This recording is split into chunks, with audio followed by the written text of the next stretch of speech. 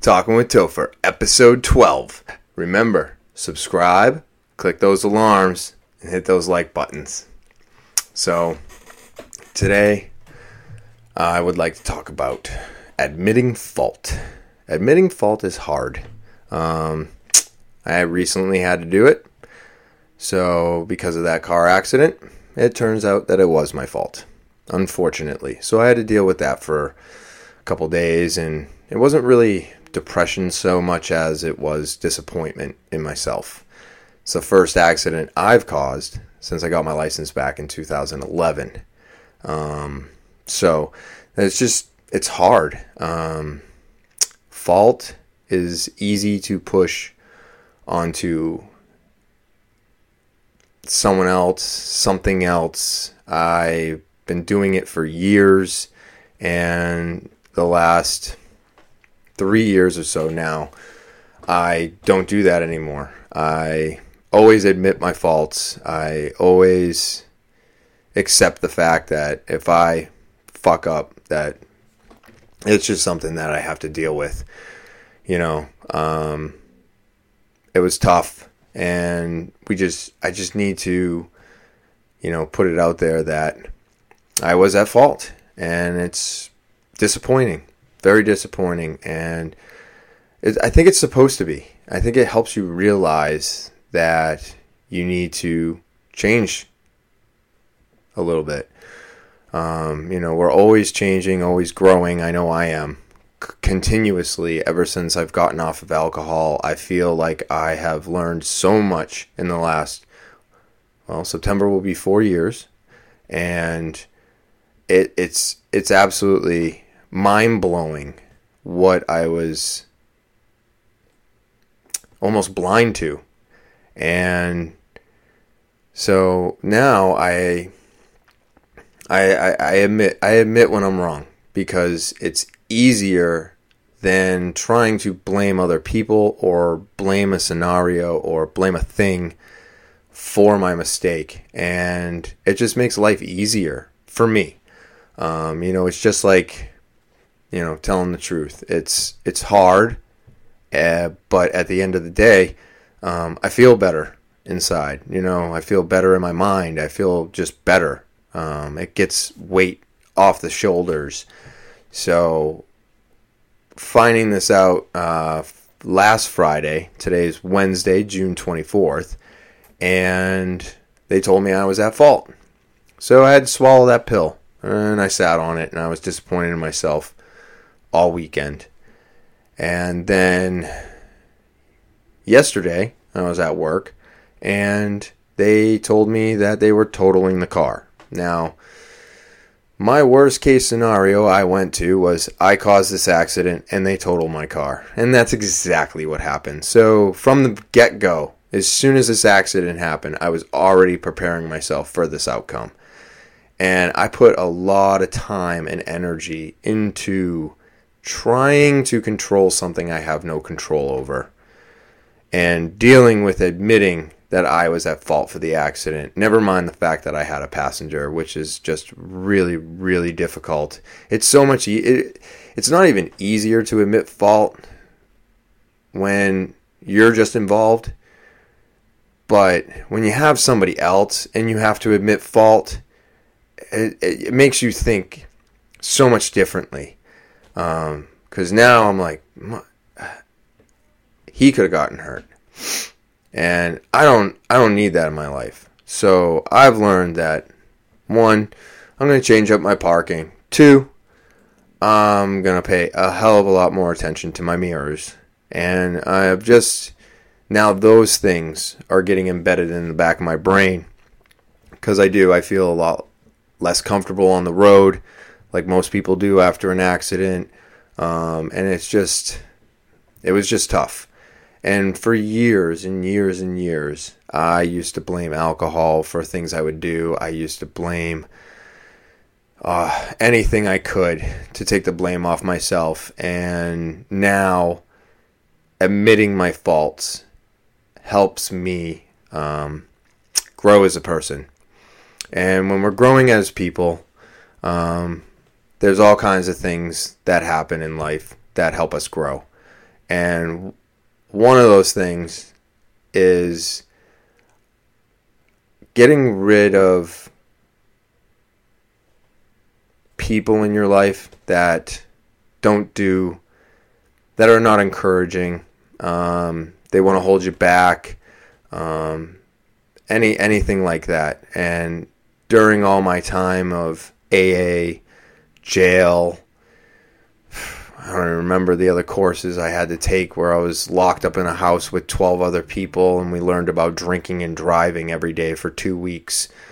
And I think it was the MOP program, I believe it was. And, all these things. And the one thing that they and AA and all of them have in common is they all say that you need to weed out negative people in your life that will drag you back to where you were. And even though that's really, really difficult, and when I was much younger, I did not really understand what they meant, because I'm like, what are you talking about? I'm just going to go back to my parents' house and go hang out with my friends. And that's exactly what they're talking about. Yeah, you're going to go home and go back to your parents. That's fine. That's great. But let's figure out what these friends have to offer.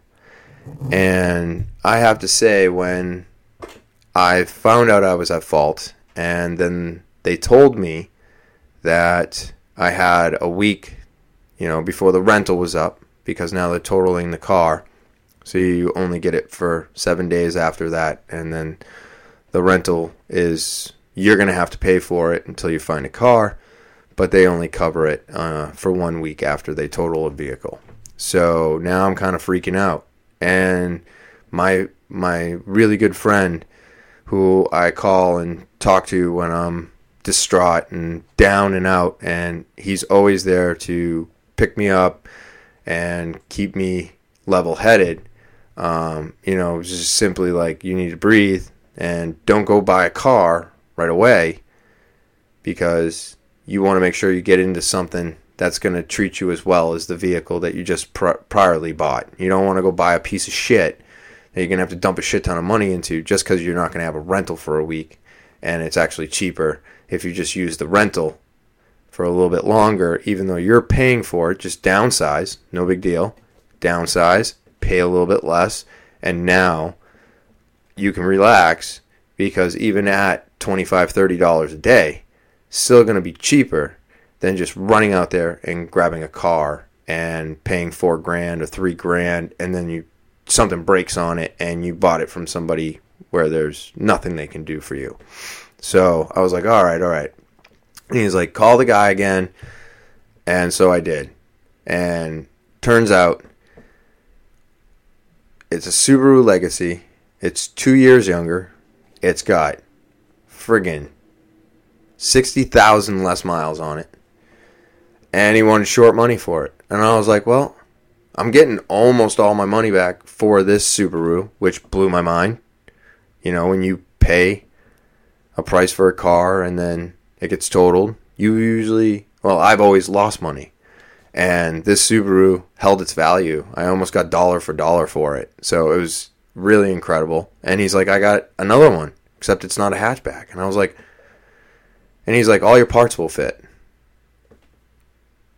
And I was so glad I listened to that friend. And that's why you have to sift through the people in your life and take a look around and see who's holding you back and who's propping you up. And you want to keep the positive, propping up people in your life so that you can continue to move forward as a person and become a better, positive person. Because if you stick with negative people, you're going to stay in a negative state, and you're possibly never going to do anything or move forward. And for me, that's a really scary situation, because I feel like if I'm not moving forward, or if I'm not learning something new every day, then I don't know, you're like almost dead, what are you doing?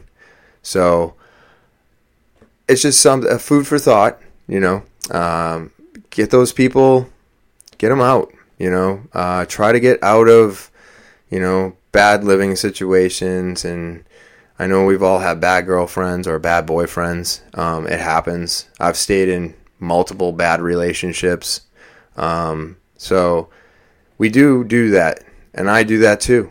But over time, I've learned that if you sift through everything and everybody and pull out all the good and let go of the bad, whether you love them or not, or care about them, or think you need them around, sometimes letting those people go is going to help you move forward. This hand sanitizer is homemade, and now I'm going to show you how well it works for me. Topher here. Just want to remind you about naturalbossnh.com. I'm now leaving the Shell station, and I've got it right here in the car. Stuff's amazing, like I've told you. Squirted on my hands, and now I'm ready to take off. Full tank of gas. Great start to the day. And you can get yours too at naturalbossnh.com. That's naturalbossnh.com. Have a great day. And unfortunately, when I was younger, I really had to learn this lesson hard, because I had a really, really good friend, and we used to hang out all the time. We used to do all kinds of shit together. And he looked at me one day, and he was like, "We can't be friends anymore." And I was like, "What are you talking about?" I think maybe 16, 17. So just before our senior year, or maybe during our senior year. Brain's a little foggy as always. And yeah, he just looked at me and he was like, "This is it, dude. I got to go do my own thing. You're going down a bad path, and we can no longer hang out. It's not good." And this blew my mind, because I was like, "What are you talking about? I'm a bad person? Me?" And, he sifted me out of his negative group. And this was something that bothered me up until even today. It crushed me. I've never had anything like that ever happen. I've never been told I was the person that needed to be cut. And so now I realize that he did that to help him. And now he's been, my God, all over the place. And he's doing great. And deep down inside, I'm like, it's because he got rid of me. It's crazy. But I'm super happy for him now. I used to be very upset and very angry that he did that to me, but now I understand. And I believe that to be true for all of us. You have to make a decision to kind of cut people out so that you can better your life. And even though you don't want that to happen, sometimes you just have to, it's going to happen. Those people are going to make those choices, and you can't change their mind. I understand that. That was very simple to understand. But being the person that gets cut, it's kind of like a slap to the face, because you may not have seen it, but I spent so much time drinking and drugging that I couldn't see straight anyways.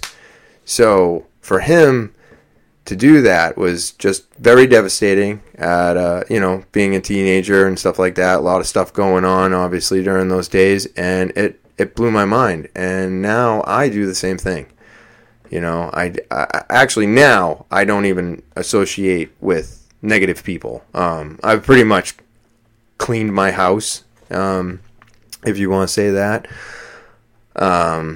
So you have to do these things to better yourself. And getting back to my really good friend for talking me down, I really am very happy that he did not choose to toss me out when he had the chance multiple times. I gave him some pretty good reasons to not speak to me anymore. So, and I'm very thankful that I still have him in my life. And I'm not saying that like my family or my friends don't help me out as well. But just having that really close friend that you can call at any time, and he's always there to back you, or she's always there to back you. It's just one of those things in life that it's just really nice to have. And if he had made the choice that my other friend had made, I may not be where I am today for a bunch of reasons. Things would have been completely different. So for that, I am thankful, because he was on my keep list, and I'm sure I was on the shit list with him a couple times. And so I'm still very thankful today. And just, if you can take control, you should take control of your living situation and the people that you hang out with. And if you put yourself around positive people, I believe you're going to have a positive outcome. So that's pretty much what happened with the car, the accident, the whole nine. So it was crazy. There was a lot of emotion going on. And it was very interesting to me because I did not feel depression this time. I felt cloudy and I felt upset. But I kind of realized it wasn't depression. It was disappointment in myself. So now I'm going to get a new vehicle. We're going to get back on the road. We're going to take care of this one like I took care of the last one. and I'm just going to keep my head up and keep moving forward. Because if I had gone down in the dirt and I had tucked in and not done anything, fuck, man, I don't know where I'd be. I probably wouldn't be making this podcast, you know. So I really do appreciate everybody that is listening, subscribing, and helping me push forward, because doing this helps me. And I just want everybody to know that. Talking about these things, putting these things out there, putting myself out there, and showing you that life is a struggle. It's hard. And this helps me tremendously. And I'm glad it's helping some of you out there as well. So, yeah, it's just how it's going. So, as you can see, things are changing again. I know it's a little echoey, and I apologize for that, but we're going to work on it. I'm going to, doll up this room, and we're going to fix it up and make it nice. And, it's my new podcast room, and I'm happy to share this with you. I'm glad to be doing this. Here to tell you again about New Hampshire Vape Gallery, located at 180 Lafayette Road, Seabrook, New Hampshire, in between Home Depot and Smoke Rings. We are open 7 days a week from 10:30 to 8 p.m. And you can come in our store as long as you're wearing a mask. And we have all your flavors. So if you can't get flavors, you come on down and see us. We've got them for you. I've got juice bursting out of the cases. I've got disposables all over my walls. So we just have everything for you. I've even got brand new pod devices that have just showed up. These things are great. Low nicotine, high nicotine, doesn't matter. It's just a nice small device that fits in your pocket. And if you are at the beach and you need to replace yours because you dropped it in the water, we've got you covered too. So come on down. Again, New Hampshire Vape Gallery, Seabrook, New Hampshire, in between Home Depot and Smoke Rings on 180 Lafayette Road, 603-814-4171. When I lost my license for 6 years, it was 2005, and I believe I was driving on 101 coming into Manchester, and I was driving a Pontiac Sunfire, nice little car. And at the time I was telling people I wasn't drinking, and I got into my Sunfire, and I had a bottle in the back. So I got, I don't know, I forget what exit I was at. So it was probably at least a 20-30 minute ride back into Manchester, maybe a little bit longer. And so I grabbed the bottle, bring it up front, filling up some shit, and I'm drinking. And we're driving. And the next thing I know, and this is how good my memory is. So I remember that the car in front of me came over into my lane without a blinker and then pumped on his brakes causing me to smack his rear end. And then I took a very sharp left turn into the median down by exit 1 on 101. And I panicked, had some shit in my trunk. I tried throwing it. I think one guy brought some shit back to me. And then I went to, I tried telling the cops I wasn't drinking. They got me doing field sobriety tests. Like, this story isn't as exciting as most of mine are, but, and so now I'm looking at a second DUI charge. I'm getting arrested. I think my dad had to come pick me up, because I totaled my car. Story of my life. And again, my good friend, his mom gives me money to get a lawyer that, of course, I have to pay off over time. But she got me a lawyer. I had to go through a bunch of court shit per usual, and they got me on a DUI second, and I lost my license for like 5 years.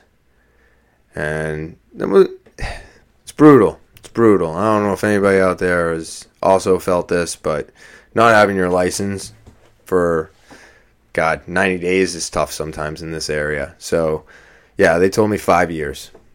And I was like, all right, here we go. So now I'm trying to put all this stuff together. There's a long list of things you have to get done before you can get your license back. So I thought I was being smart, and I was like, oh, fantastic. I'm going to get all this shit out of my way in the first 2 years. That way I can just sit back and do nothing for 3, and then I'll just get my license back. So I do that. I find a counselor. We do whatever the hours were for lessons. Do it all. Get signed off on it. And now I'm doing all the rest of my courses, my AAs, getting all my shit done, doing all this stuff. And 5 years goes by, and I go to get my license back, 2010. And they look up the counselor that I spoke with, and he's no longer in service. So what? And they're like, nope, I am very sorry, but because his license is no longer valid, he's not practicing, your counseling lessons don't count. And I was like, what? What do you mean? So now I have to go do this again? And they said, yes. So unfortunately, even though your time is up, you haven't completed all your tasks, even though you did. And so now I have to go and get a counselor, and I have to do all this bullshit all over again. And I do. It took another year, which is why I lost it for 6. And so now 2011 shows up, 6 years later. Finally got all my courses done. I got all my paper documented. I got everything finally finished. And now I can finally get my license back. So, like I said, not that exciting of a story, but that's what happens when you drink and drive and you do it multiple times. They're just going to keep taking your license for longer. The only thing I never got caught doing was driving without my license. And I'm very thankful for that, because when I first lost my license for a DUI or speeding and all that when I was younger, under 25, that I would do it. And I didn't think twice about it. I was just like, oh, if I take it slow, no one's going to catch me, blah, blah, blah. And they didn't. And I'm very thankful for that. But during this 5-year bid that I did, 6 years, I actually didn't drive the entire time. And that's because I just kept finding somebody to drive me around, luckily. And that's tough. It's very hard in this area. It's very tough to keep a job. I had a job I could ride a bike to. That was great. I had a job that My girlfriend at the time took, so I just signed up with them, and then that's kind of where I got started at Walmart. And she would drive me into work. We were both working third shift, and it was great. And that's what I used to do. And then I met my wife at Walmart, so the other chick left, and I didn't have to leave, so I got to continuously have a job and someone to drive me around. And that's how I used to look at things when I was drinking. I was like, I just need this to get me around. It was always about me. It was never about anybody else. As long as I had a job and people to take me there, then my goal was accomplished. And never really thought about what effect that had on other people, nor did I care at the time. So, yeah, 6 years without a license is a long time, but 9 years without an accident. Sorry, let me correct myself. 9 years without causing an accident. Just disappointing. So remember, if you want to grow as a person, you have to change things in your life. You have to do those tough things. Do the things you don't want to do. And look around you. If you are feeling like you're not moving or things are not going the way you want, it may not just be you. It may be your surroundings or the people that you hang out with, and it might be time to go through the weeds and see what you can do to better yourself, because you need positive people behind you to do positive things. You want people motivating you. Nobody should be telling you that you can't do this podcast, or you can't be a marathon runner, or some people can't. I understand that. I do understand that. I'm not talking about physicalities. I'm talking about, if you are like me and you are feeling stagnant or not moving, then take a look around and see if there's anything you can change in your life to better it. I've done this in my life. I only have positive people around me, and now there's only positive things happening. Even though negative things still happen, I just push through them. It's made me a stronger person because I don't have somebody telling me that this is what's supposed to happen. Or, I can't do this podcast. What are you doing up there? Blabbering around. No one's going to listen to you. Well, that's okay too, because this podcast is just great. It's great for me. And I'm just super pumped that you guys enjoy listening. So, it's going to be short. I got to go and tear a car apart. Hope that everybody enjoys the rest of their day, enjoys the rest of the weekend, and remember, subscribe, hit those like buttons, and the alarms. And this is Talking with Topher. I'm going to talk to you later.